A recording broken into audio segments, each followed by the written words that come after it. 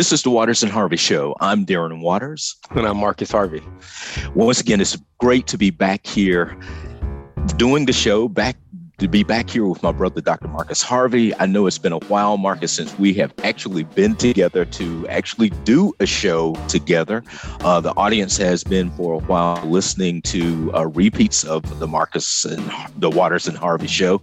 And but we continue to get great feedback from the audience about those shows because this is show number 96. We have, I think, Marcus, covered a lot of ground in those previous shows. So I'm not surprised that they are continuing to resonate with many of our listeners. Yeah, it really is staggering just for me to think about how much ground the show has covered over the past several years. And I'm also encouraged to know that the shows that we have produced, I think we're approaching the 100 mark, continue to engage people and continue to be sources of stimulating civil conversations. So I'm looking forward to what's to come. Yeah, I am too, Marcus, and I am finding from my new vantage point as the Deputy Secretary for the Department of Natural and Cultural Resources overseeing archives and history, I'm finding that there are people across the state of North Carolina who are now discovering the Waters and Harvey Show and are listening to the show. And it's giving people ideas about some things that they want to discuss in their own community, some things even within the Department of Natural and Cultural Resources, some things that they want to do. I mean, one of the things that came out of the most recent budget for the state of North Carolina is funding to actually do something related to, I think, to some of the work that Dan Pierce has done around the whole issue of moonshining and how the NASCAR kind of racing industry grew out of that. You know that Dan has talked to us a lot about that on shows that we've had him on. And now there's going to be some interesting work going on around maybe a historic trail that looks at the relationship between the state of North Carolina and especially racing over the course of the next few years. And some of the discussions that we've had with Dr. Pierce, with Dan Pierce on the show, has actually fed some of the interest around this work. Yeah, and that's good to know because that's essentially what the show is designed to do, right? Right, it is. It's not only about stimulating conversation and kind of educating, helping to educate communities about issues that are confronting them locally and also the country at the state level, but also helping to stimulate and galvanize ideas at the local level around, what can be done to address some of the issues that have come up on the show, right? What can be done to learn more about local histories, right? And my prediction is that you will see more of that as you continue to visit these various sites across the state, and also engage further with people across the state. Right. Well, I'll tell you, Marcus, I agree, and I'm very excited about the possibilities and what this can mean, especially to the commitment to tell more stories, because that was at the heart of this show and why we created it, especially to tell stories of traditionally underrepresented and marginalized groups when we think about the larger narrative of our state's history and the larger narrative of American history. So we're seeing, more stories begin to bubble to the surface. And, everybody has a story. And I just find it interesting when we sit down and you talk to people and listen to what they have to say. I mean, I was really encouraged to do that by Dr. Franklin, John Hope Franklin, who we've mentioned a number of times on the show. But it's amazing to hear so many interesting stories across the state. And one of the things I want to say here too, Marcus, is really, again, to say how much we appreciate our listeners and their engagement with the show, and they're continuing to send us messages to talk about things that they're hearing. I know both you and I appreciate that. Yeah, absolutely. Absolutely. And, I something else that really, that occurs to me is that, I think the show, to your point about story and the importance of story, this has been a thread that has connected many of the shows that we've recorded, especially over the last, I would say, year and a half or so. And one of the things that I know that you probably are beginning to encounter as you, again, travel across the state, engage different communities, learn about stories that maybe were even new to you, is that the stories the stories that matter differ from one region to the next, right? What is considered an important story in one community or in one region, right, may not be considered important at all or even known about in another community, right? So, right. In other words, one issue I suspect you might bump up against is, what does it mean to engage multiple communities that value different stories differently, or in some cases, maybe even the same story differently, right? Mm-hmm. And at that point, there's a whole sort of political issue that that has to be addressed. But yeah, I think one of the things that the show has made clear is the ways in which communities identify with stories, right? So story becomes a kind of glue in many cases, around which people construct identities, construct a sense of space, a sense of belonging, a sense of meaning, right? And just there's a part of me that wishes I could accompany you on some of these trips just to see how different counties, different communities, and even different individuals value different stories. Right. And what that looks like, how different communities negotiate that. Well, I'm all open for, open to the idea of you accompanying me across the state in some, on some of these trips that I'm having an opportunity to kind of go on. So that's something that you and I need to talk about. And in fact, one person who has had the opportunity on a couple of occasions to accompany me on especially visits to some of the state's historic sites. North Carolina has 27 state historic sites. That's something that you and I will probably take up in other conversations that we'll have in other shows that we will do, because some of these, the stories at these individual sites are very interesting. And I find it interesting, Marcus, that some of the managers, the leaders who are leading these individual sites have not really had the opportunity to kind of talk about that to a larger audience. And I think that that's an important thing that you and I, through the show, can actually take up. These are some interesting stories. Yeah. But one person who has had the opportunity to accompany me is Dr. Meredith Doster, who, Marcus, I'm just going to go ahead and say it. Meredith is with us today. She essentially is another co-host of the show because she has been here so often. Meredith is helping to lead the William Friday Fellowship for Human Relations. I'm working with her. She is the co-director of the William Friday Fellowship, the lead faculty member. And I've had the opportunity for almost 2 years now. We're getting close to the 2-year point for the current class of fellows.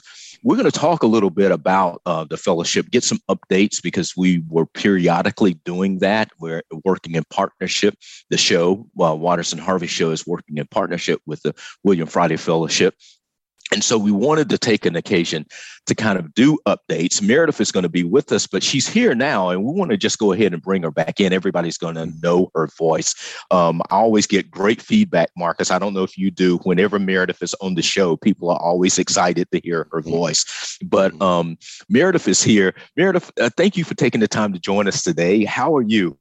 It's great to be with you both. Thank you for the invitation. It is always good to be in conversation. It is unfathomable to me that it is almost the end of 2021. I would be remiss not to just note the date. It is late December, late in 2021, and that feels momentous in all different kinds of ways. But I'm appreciating the way you all are just kind of tracing your own history of the show and your conversations with one another. So many rich questions I'm already hearing around what does it mean, Marcus, you said, to engage multiple communities that value different stories differently. And we ask questions about that in the fellowship as well. How do you actually honor competing truth claims when they come from beloved humans that you're trying to get to know. So I really appreciate just where the conversation is always already organically leading. It's great to be here with you both. Well, thank you for being here, Meredith. You've heard Marcus and I talk about, the diversity of stories across the state. And I think Marcus has hit a very important point to talk about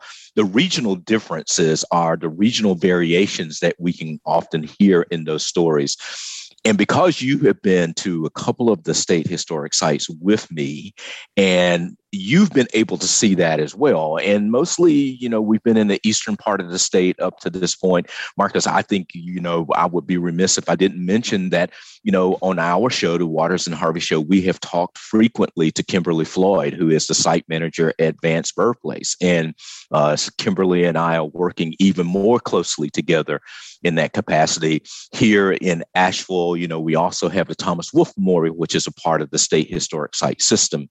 But Meredith, you and I have had a chance to go to two places. We've gone to Charlotte Hawkins Brown site, which is in Sedalia, North Carolina, in Guilford County, right outside of Greensboro, North Carolina. And we also recently visited Somerset Place, which is in Creswell, North Carolina, out on the coast. Meredith, before I ask you to just give your perspective on these visits and the stories that we're hearing, Marcus, I just want to say, while there's variation in stories, there's one big common story that you hear across the state right now. Everybody is dealing with COVID, right? We're all continuing to deal with COVID. Marcus and I are fully vaccinated, glad to be here, fully vaccinated. But this is one common story. But Meredith, tell us your perspective on these visits to these state historic sites. Yeah, I appreciate the question. I think so much in my role as a sort of curriculum designer and lead faculty about the kind of preparation that's required to encounter a place that is full of many different kinds of stories. I think about what it takes to surface a place, which sometimes means getting quiet enough so that its silence can also speak. And that sits with me when I think about inviting others to journey with me to a place that I don't know well, that is certainly part of a North Carolina history and North American history, but not necessarily one in which I am deeply rooted or steeped. And so we did take the fellows, and Darren, it was such a joy to be there in community with you to the Charlotte Hawkins Brown Memorial Site at the Palmer Institute. And it was an intentional choice to be at a space that does feature education and think intentionally around the segregated histories of the educational system in this country. It was powerful to be there with you and with a former student of yours. I know that you're eager to bring Liz into conversation at a future date. But I think when I think about sites of conscience or places that have historic value, I think about what it means to identify places that are of value and what it means then to privilege certain places over others, even in the context of a 2-year fellowship curriculum. What does it mean that we began at this educational institute? What might it mean that we could take fellows to a site that houses a plantation in a future seminar weekend? Mm-hmm. What kinds of places can we approach in community, and what kind of stories can we get quiet enough to hear, both from the places themselves and then from one another? So I think that's where I'd begin in thinking about that place. I know that our fellows, we have 23 fellows journeying with us, and they all had very different experiences of our time in Sedalia, which is understandable because these are 23 individuals coming from across the state who are living different lives, coming from different backgrounds, and their capacity also to receive different stories in that space is shaped by where they're coming from, and that's true of all of us. And I think that felt powerfully present when we were together in Sedalia, and I know that it will be present when we come back together again in just a few short weeks in late January. Right. You're right. And Marcus, before you jump in here, just a little background on the Charlotte Hawkins Brown site. It was Charlotte Hawkins Brown, African-American woman who major figure in North Carolina's history in the late 19th and early 20th century, founded the Palmer Institute, which educated a number of African Americans across the state of North Carolina. not only African Americans in this state, but also in other states as well. And so it's had a deep and rich history. And Meredith, I'll just say here, Marcus, before you jump back in here, that it's interesting the impact that space can have on us. And I know, Marcus, you've talked a lot about that, how a place can actually impact you. And we saw that with some of the fellows, because the Charlotte Hawkins Brown site, although, right off of Highway 40, you see the sign for it. Many people have never been there. I don't think any of the fellows have been there. And Marcus, what I found really interesting about, it makes you wonder about our education system sometimes, that there were some fellows who are people who are deeply committed to historical knowledge, who had never heard of Charlotte Hawkins Brown or the Palmer Institute, and were deeply troubled by the fact that they had not heard about this site before. But it was an interesting visit. But Marcus, let you jump in here. Yeah, I can certainly imagine. And I actually have sort of two questions. One, I want to kind of double back a little bit and pose a question to Darren before I query Meredith, because I think I heard you mention, Darren, that the second site that you and Meredith visited together was Somerset Place in Creswell, which I believe was a plantation. Is that correct? Yeah, it was. Yeah. So my question for you, Darren, first, and I know that you have a real perspective on this now in your new role, but I think about this category, or this idea of a historic site, right? A historic site. And from my position, I'm wondering, what is it that goes into establishing a particular place or space as a historic site that is recognized by the state and perhaps by the country, right? What process goes into that?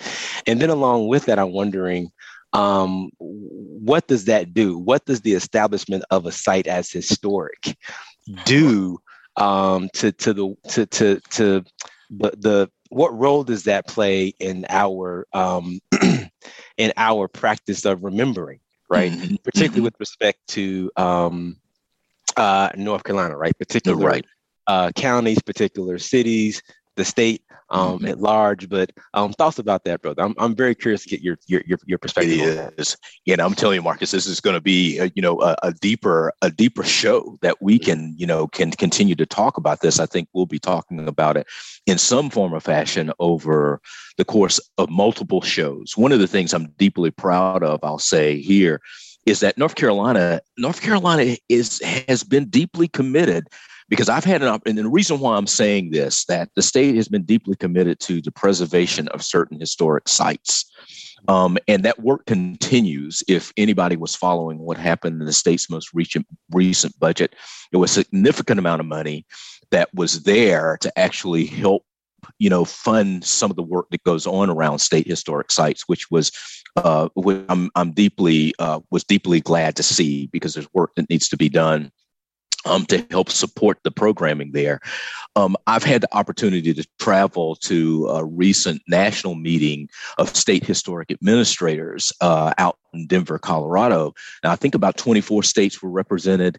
One of the things that you see that there is no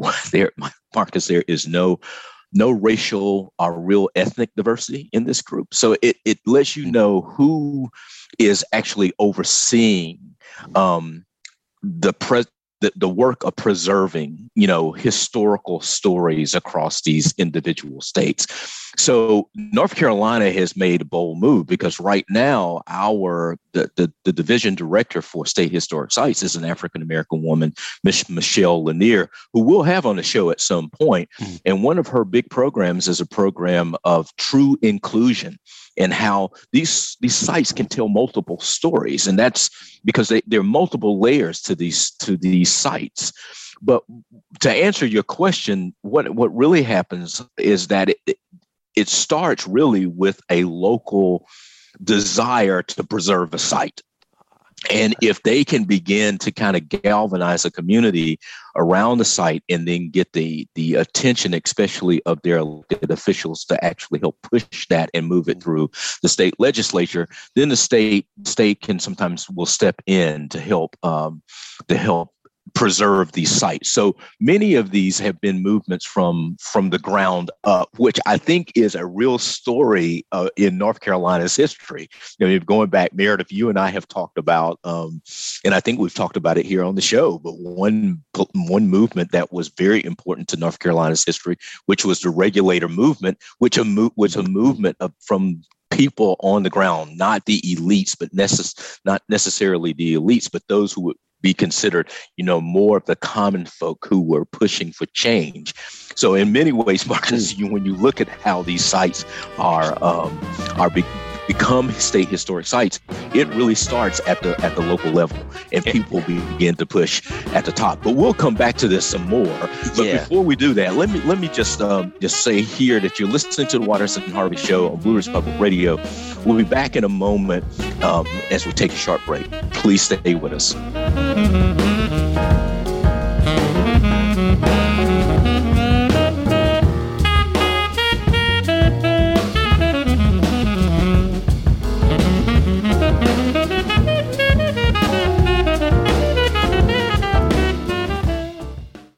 Welcome back to the Waters Harvey Show on Blue Ridge Public Radio. Marcus and I are glad to be back with you. We have Dr. Meredith Dostra, who is here with us.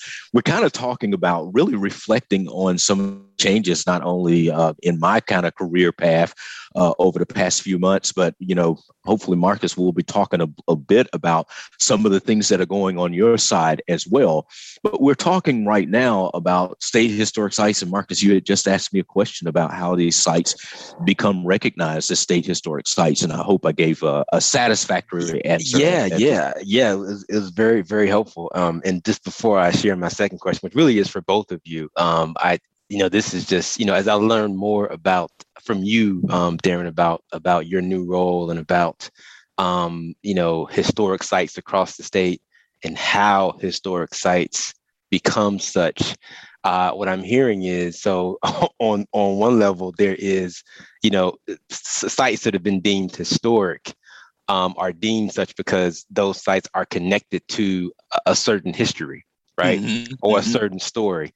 But then there's also the story of how that site becomes deemed a historic site, right? Right. So there are these different layers of story that help to, I think, infuse these various spaces with meaning. But so moving on to my second question, which is for both of you, because, I think I've had a similar experience in my various sojourns to the African continent. But I'm curious to hear from both of you, particularly given, your different racial backgrounds, right? To be quite frank, how you experience Somerset Place, because as I understand it, it is one of the largest plantations in the state.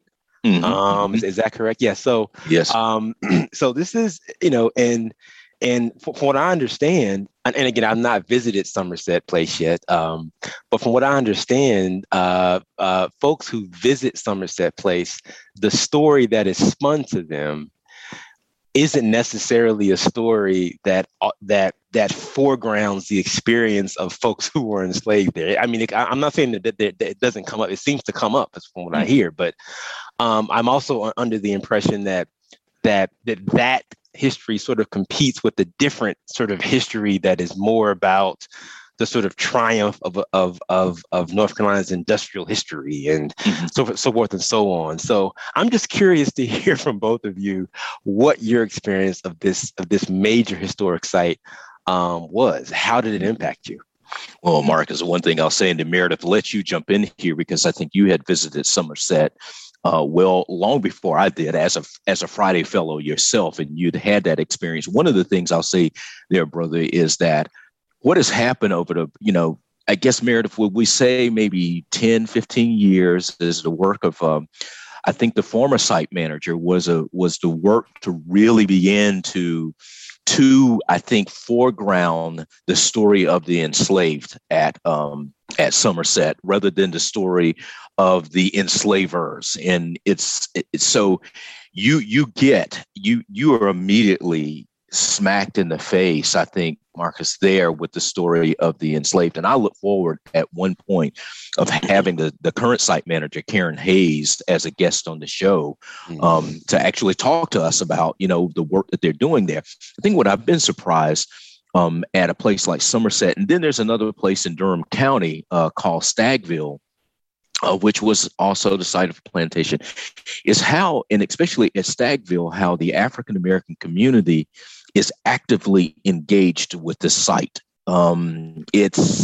That to me was something that I had not expected to see.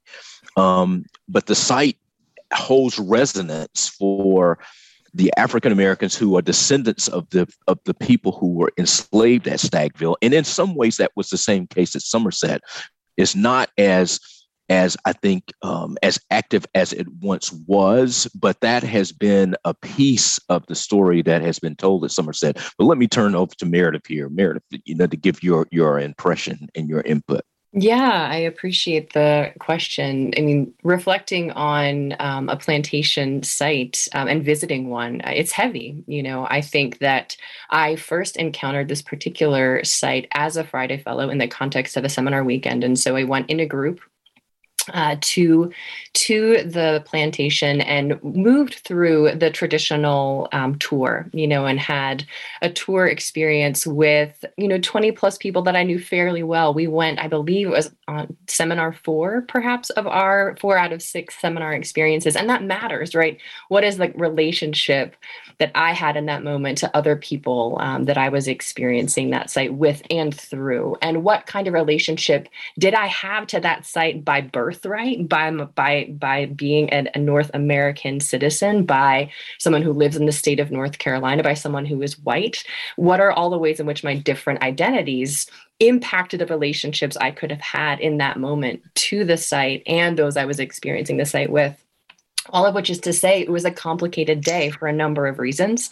The site itself is incredibly powerful. I think the land itself, the land on which the site sits, is also powerful. There are competing narratives, I think, at plantation sites where you have to imagine, too, the original inhabitants of the land, the indigenous communities, the native populations, whose stories are also speaking. So I think the landscape itself was really powerful.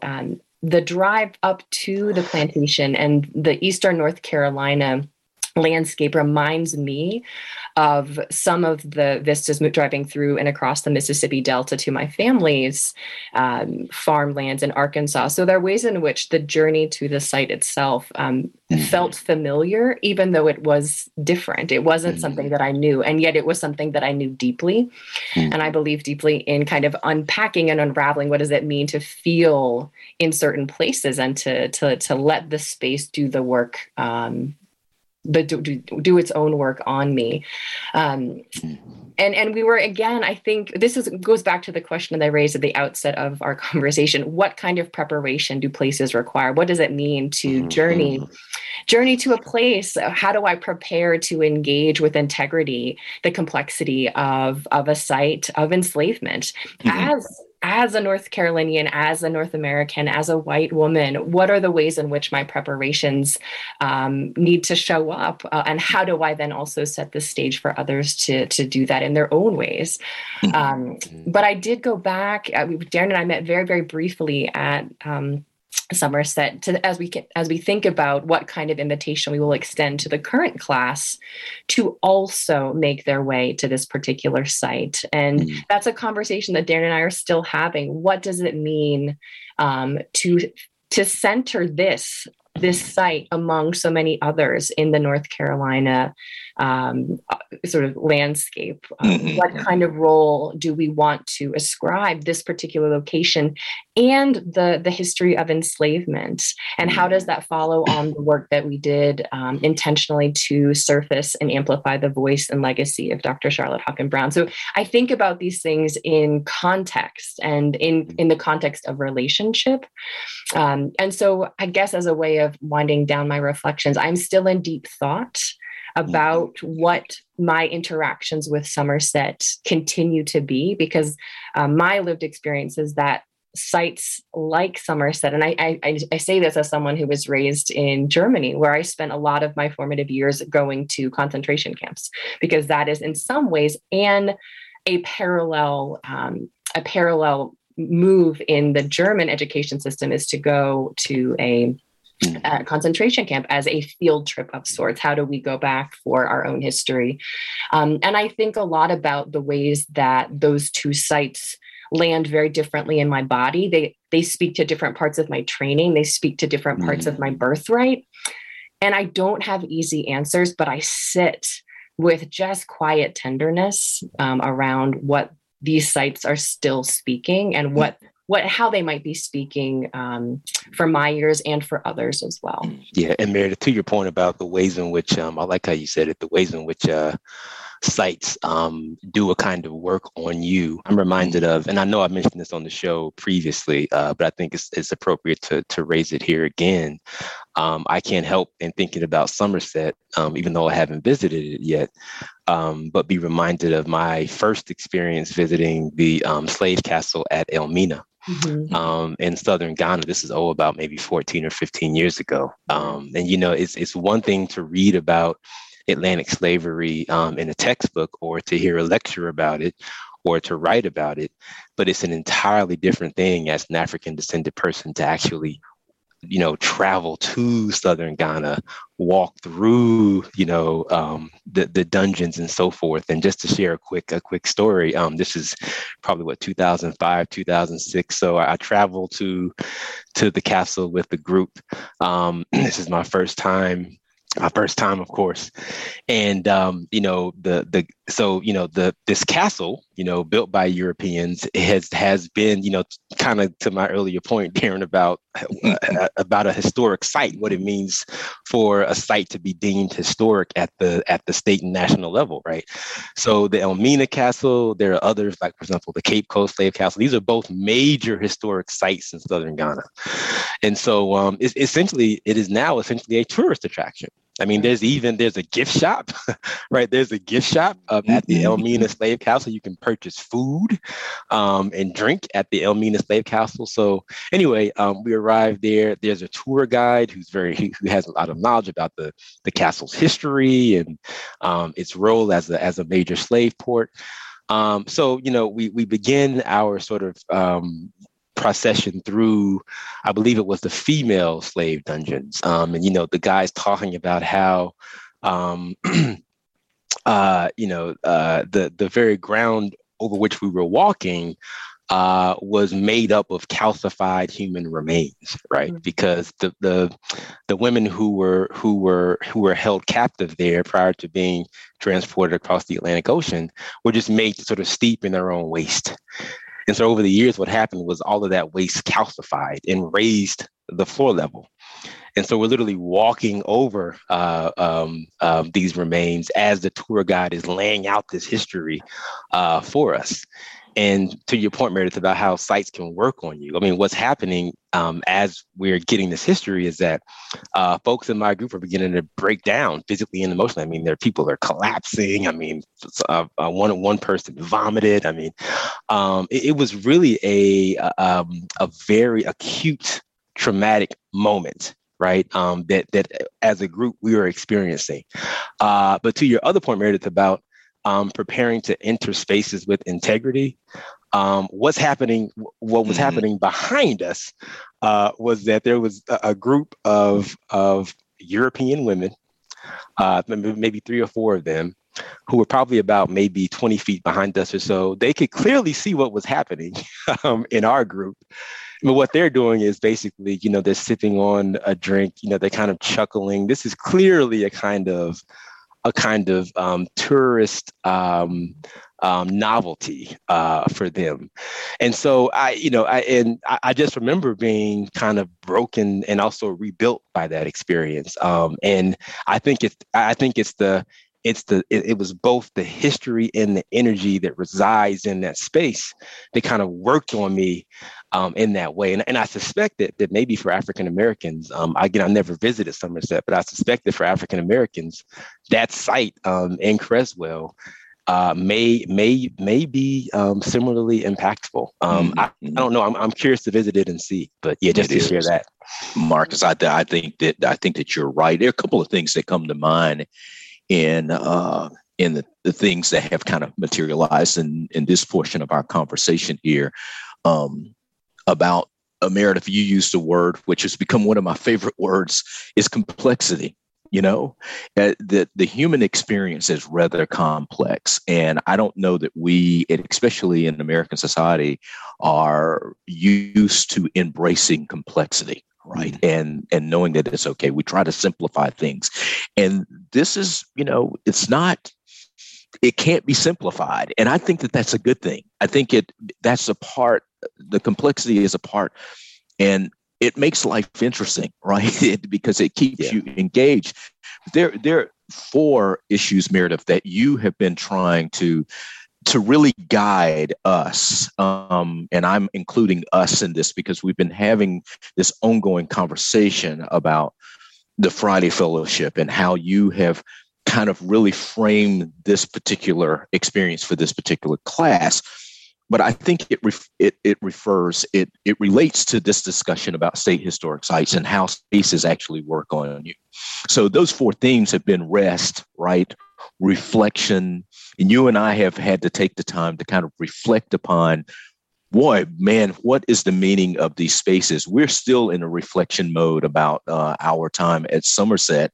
And I just have to, for some levity here, I have to take another dig at Meredith about, having us up in Marshall at a jail. And I think I've talked about how which has been a repurposed building, which is now, I think, a boutique hotel. But that building really had an impact on me.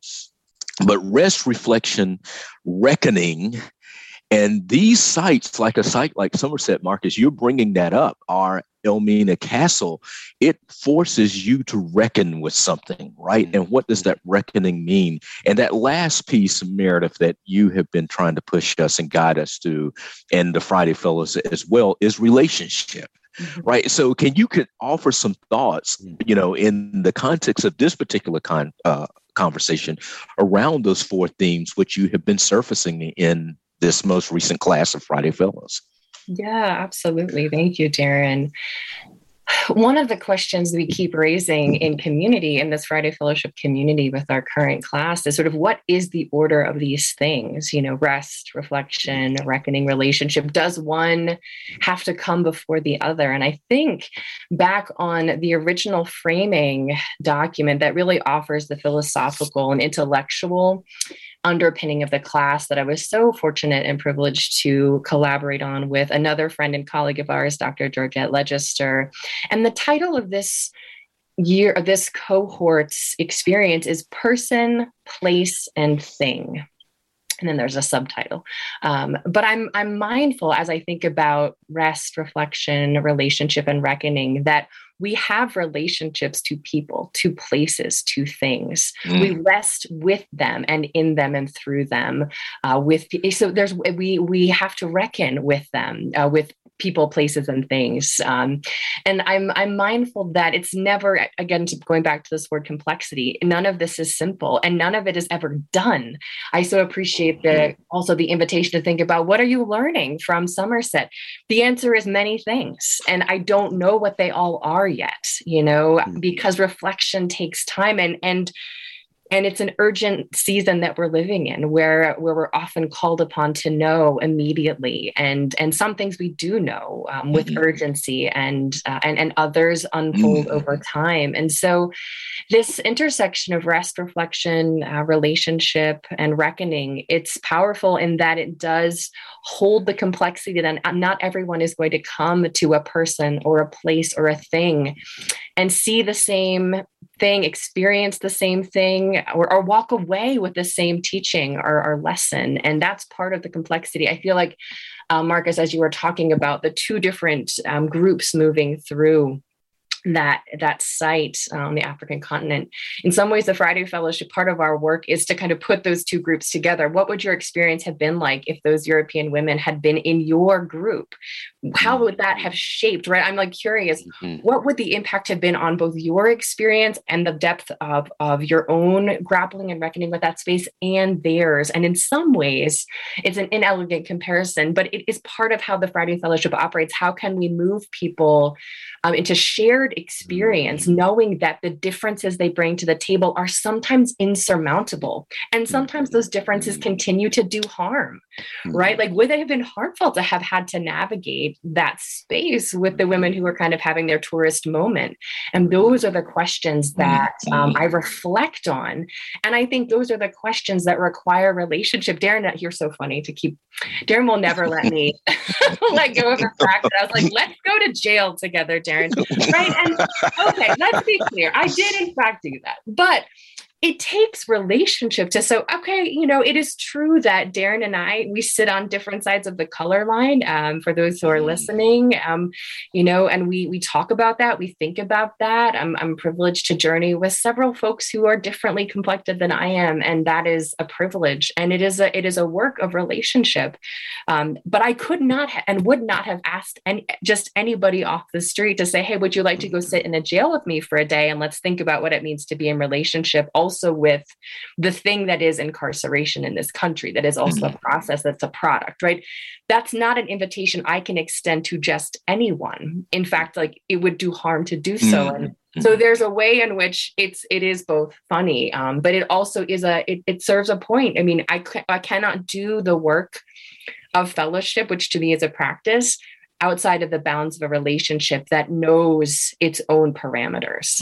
Yeah, and I'll just say quickly, brother, just so you know, I'm not accompanying you to anybody's jail. So okay, see, Marcus, I didn't ask you. We've had tea. We go have tea. Well, you're listening to the Waters and Harvey Show on Blue Ridge Public Radio. We'll be back after this short break. Please stay with us.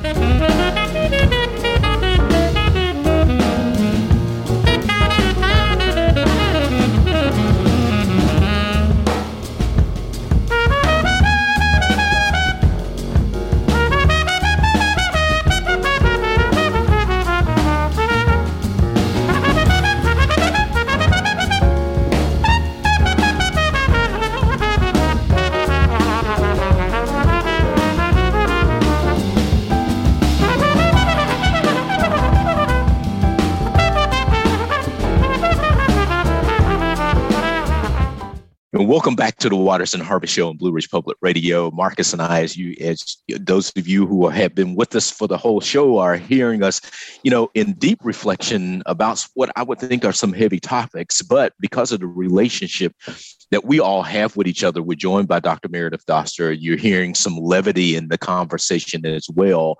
And Meredith, you're right. It takes relationship to be able to not only have these deep conversations, but to find some levity in it, I believe. So I think that's fundamentally important.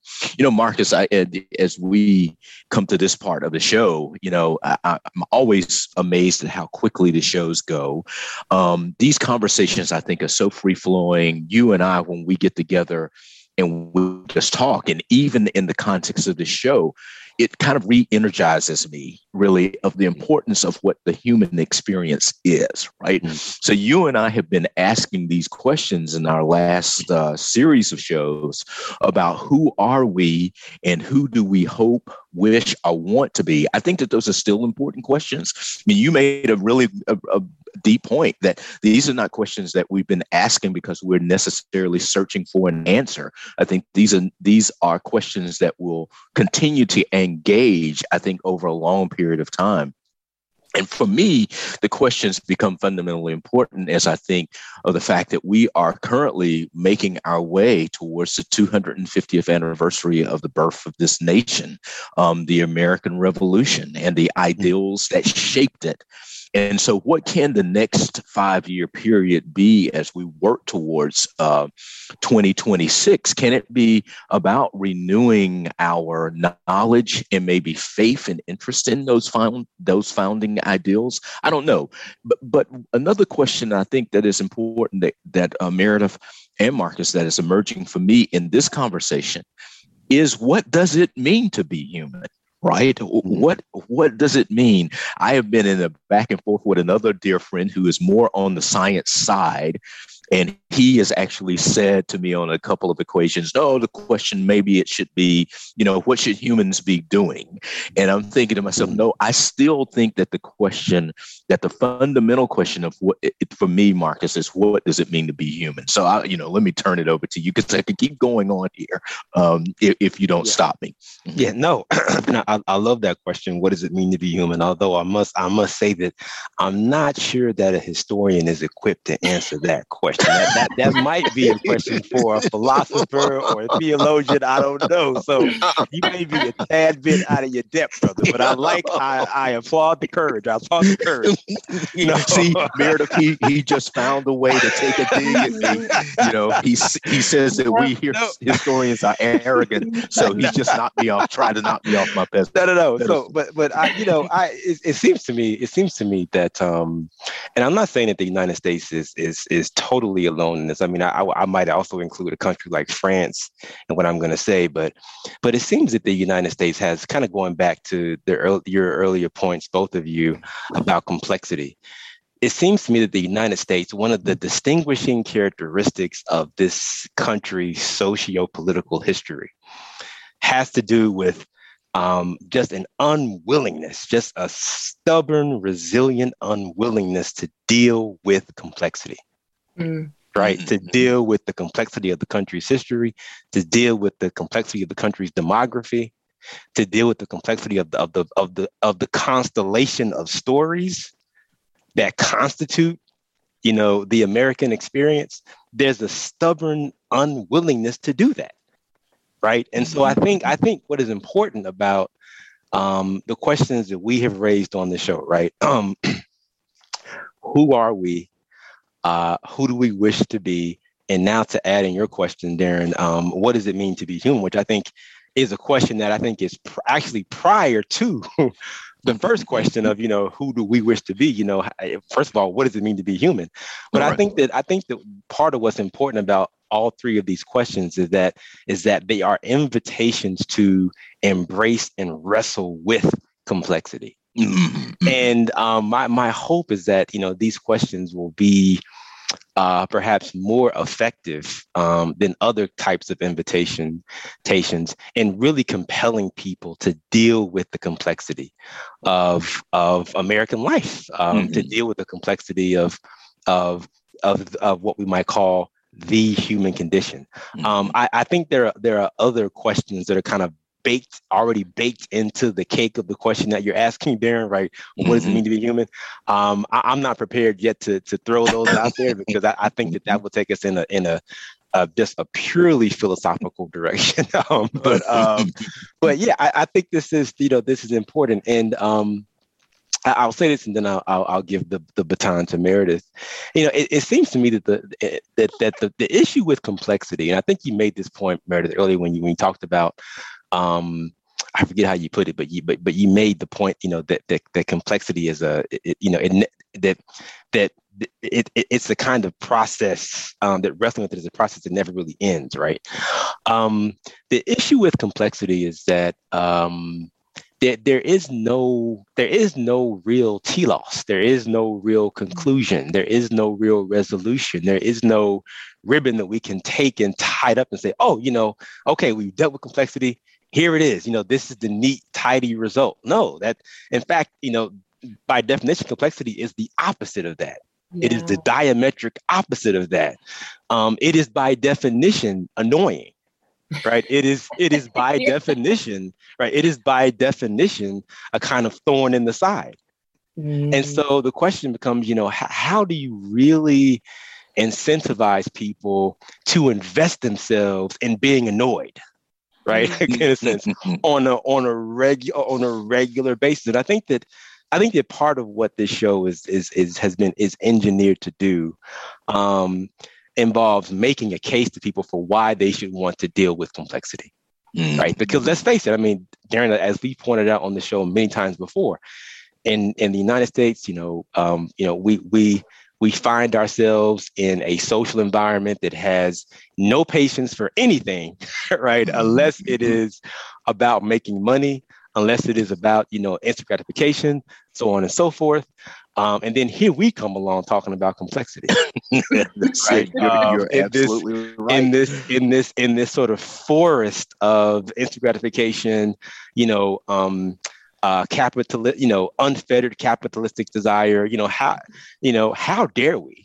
Right. So anyway, just some thoughts as I shift over to Meredith now. Yeah, Meredith, and before you jump in, I mean, there's some deep, Marcus, you're right. There's some deep questions that Meredith and I have been engaging as well. And I think that as the Friday flows get ready to convene again very soon, I think in about 4 weeks, I think they're going to be, one of those questions is going to surface. And here Meredith can bring it in if she wants to, about turning inward and reflecting internally. But the issues that Meredith has raised around rest, reflection, reckoning, and relationship, to me, is a part of the human experience. And if I want to try to get to an answer on what it means to be human, Meredith, in many ways, you're helping me to frame that around these 4 ideas that you're raising. Many people who have heard me talk before, Marcus, you and I've talked about this, have heard me kind of paraphrase Edmund Burke, the 17th century, political philosopher, 18th century in England, who many people quote on both the political left and the political right. But I have paraphrased him as saying the world belongs to the living, the dead, and those yet to come. I mean, we could participate in this great historical continuity. But his actual quote, which I think is worth reading here, and then Meredith, we'll turn it over to you for a few minutes here, is that Burke, he actually said society is a partnership in all science, a partnership. It's an ongoing process, which can be complex in and of itself. He went on to say a partnership in all art, a partnership in every virtue, and in all perfection. As the ends of such a partnership cannot be obtained in many generations, it becomes a partnership not only between those who are living, but between those who are dead and those who are to be born. So this is an ongoing process that we're involved in. And I think sometimes we miss that. But Meredith, we've got a few more minutes here, but let me just hear what you have to say. Yeah, well, I love the idea of, complexity and sort of the annoying prospect of never being done. It is true that it's a challenge to run what is ultimately, or to journey with others through a human relations experiment.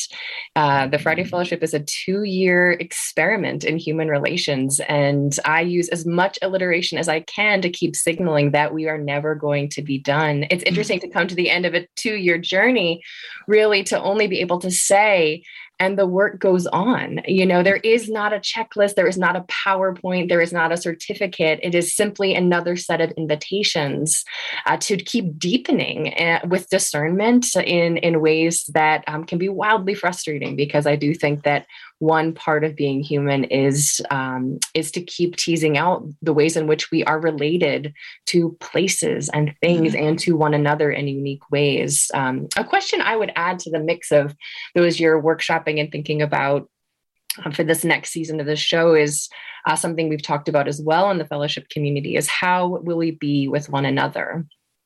How will we be?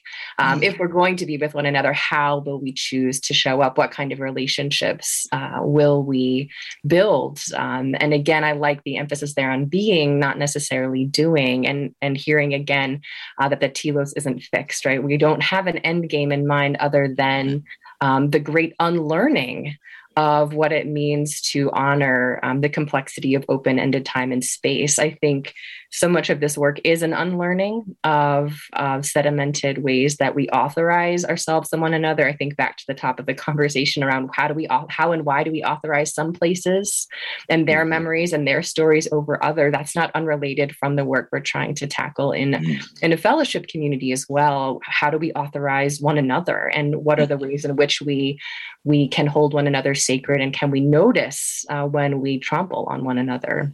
Yeah, Meredith. Yeah, Meredith. I think, this question around, how will we be with one another, brother, that's a deeply important question. It is. And it makes me wonder, Meredith, and this is a conversation that we'll come back to, I'm sure, of what role, because let me say this first, and let me preface it. preface it this way, Marcus. One of the things I've deeply appreciated about the relationship with both you and Meredith is that, Meredith, we're readers. And so you're always introducing me to new texts that I might not consider otherwise, if not for our relationship with each other. But Meredith has had me reading some very challenging books. And one is by an author that we hope to get on the show at some point, Lewis Hyde and his primer on forgetting. But it makes me wonder, Meredith, as we think about how will we be with each other, what role does healing, and then what role does forgiveness play in how we respond to that question? And this whole issue, Marcus, you being someone who works on, looking at indigenous religious traditions among Africans on the African continent, as we think about this whole idea of forgiveness, it really gets us in, the philosophical space, and it gets us, thinking about theology and its meaning. Yeah. And just to throw another question out there to the mix, which just occurred to me, and I have to apologize for making things even more philosophical, but I think this question is actually anterior to Darren's question about what does it mean to be human, and this question, and this is not a question that we need to unpack on the show. Maybe we do, maybe we don't, but it's the question that hits me pretty hard. And that question is, what does it mean to investigate the human condition in the first place? Oh, wow. Right. What does it mean? What do we purport to be doing? Right. When we call ourselves embarking upon that project. And I think that's important to keep in mind as we lay this sort of new set of questions out for the show. Well, we've got a whole battery of questions that we will be taking up, everyone, as we kind of continue to move forward together, continue to tell you stories from across the state. And Meredith, we're so glad that you were able to join us today to talk about, the work of Friday Fellowship and the time that you and I have been spending together traveling across the state. We know you'll be back with us again. But as we close out this show, Marcus and I would like to remind you that the Waters and Harvey Show is produced at Blue Ridge Public Radio in Asheville, North Carolina, in partnership with the Institute for the Promotion of Human Understanding. And you can listen to our podcast on bpr.org, the BPR and NPR One mobile apps on Apple Podcast and Google Play. Follow us and get in touch on Facebook and Twitter, and write us at whshow@bpr.org. And Marcus and I, and Meredith as well, will look forward to being in conversation with you again soon. Take care.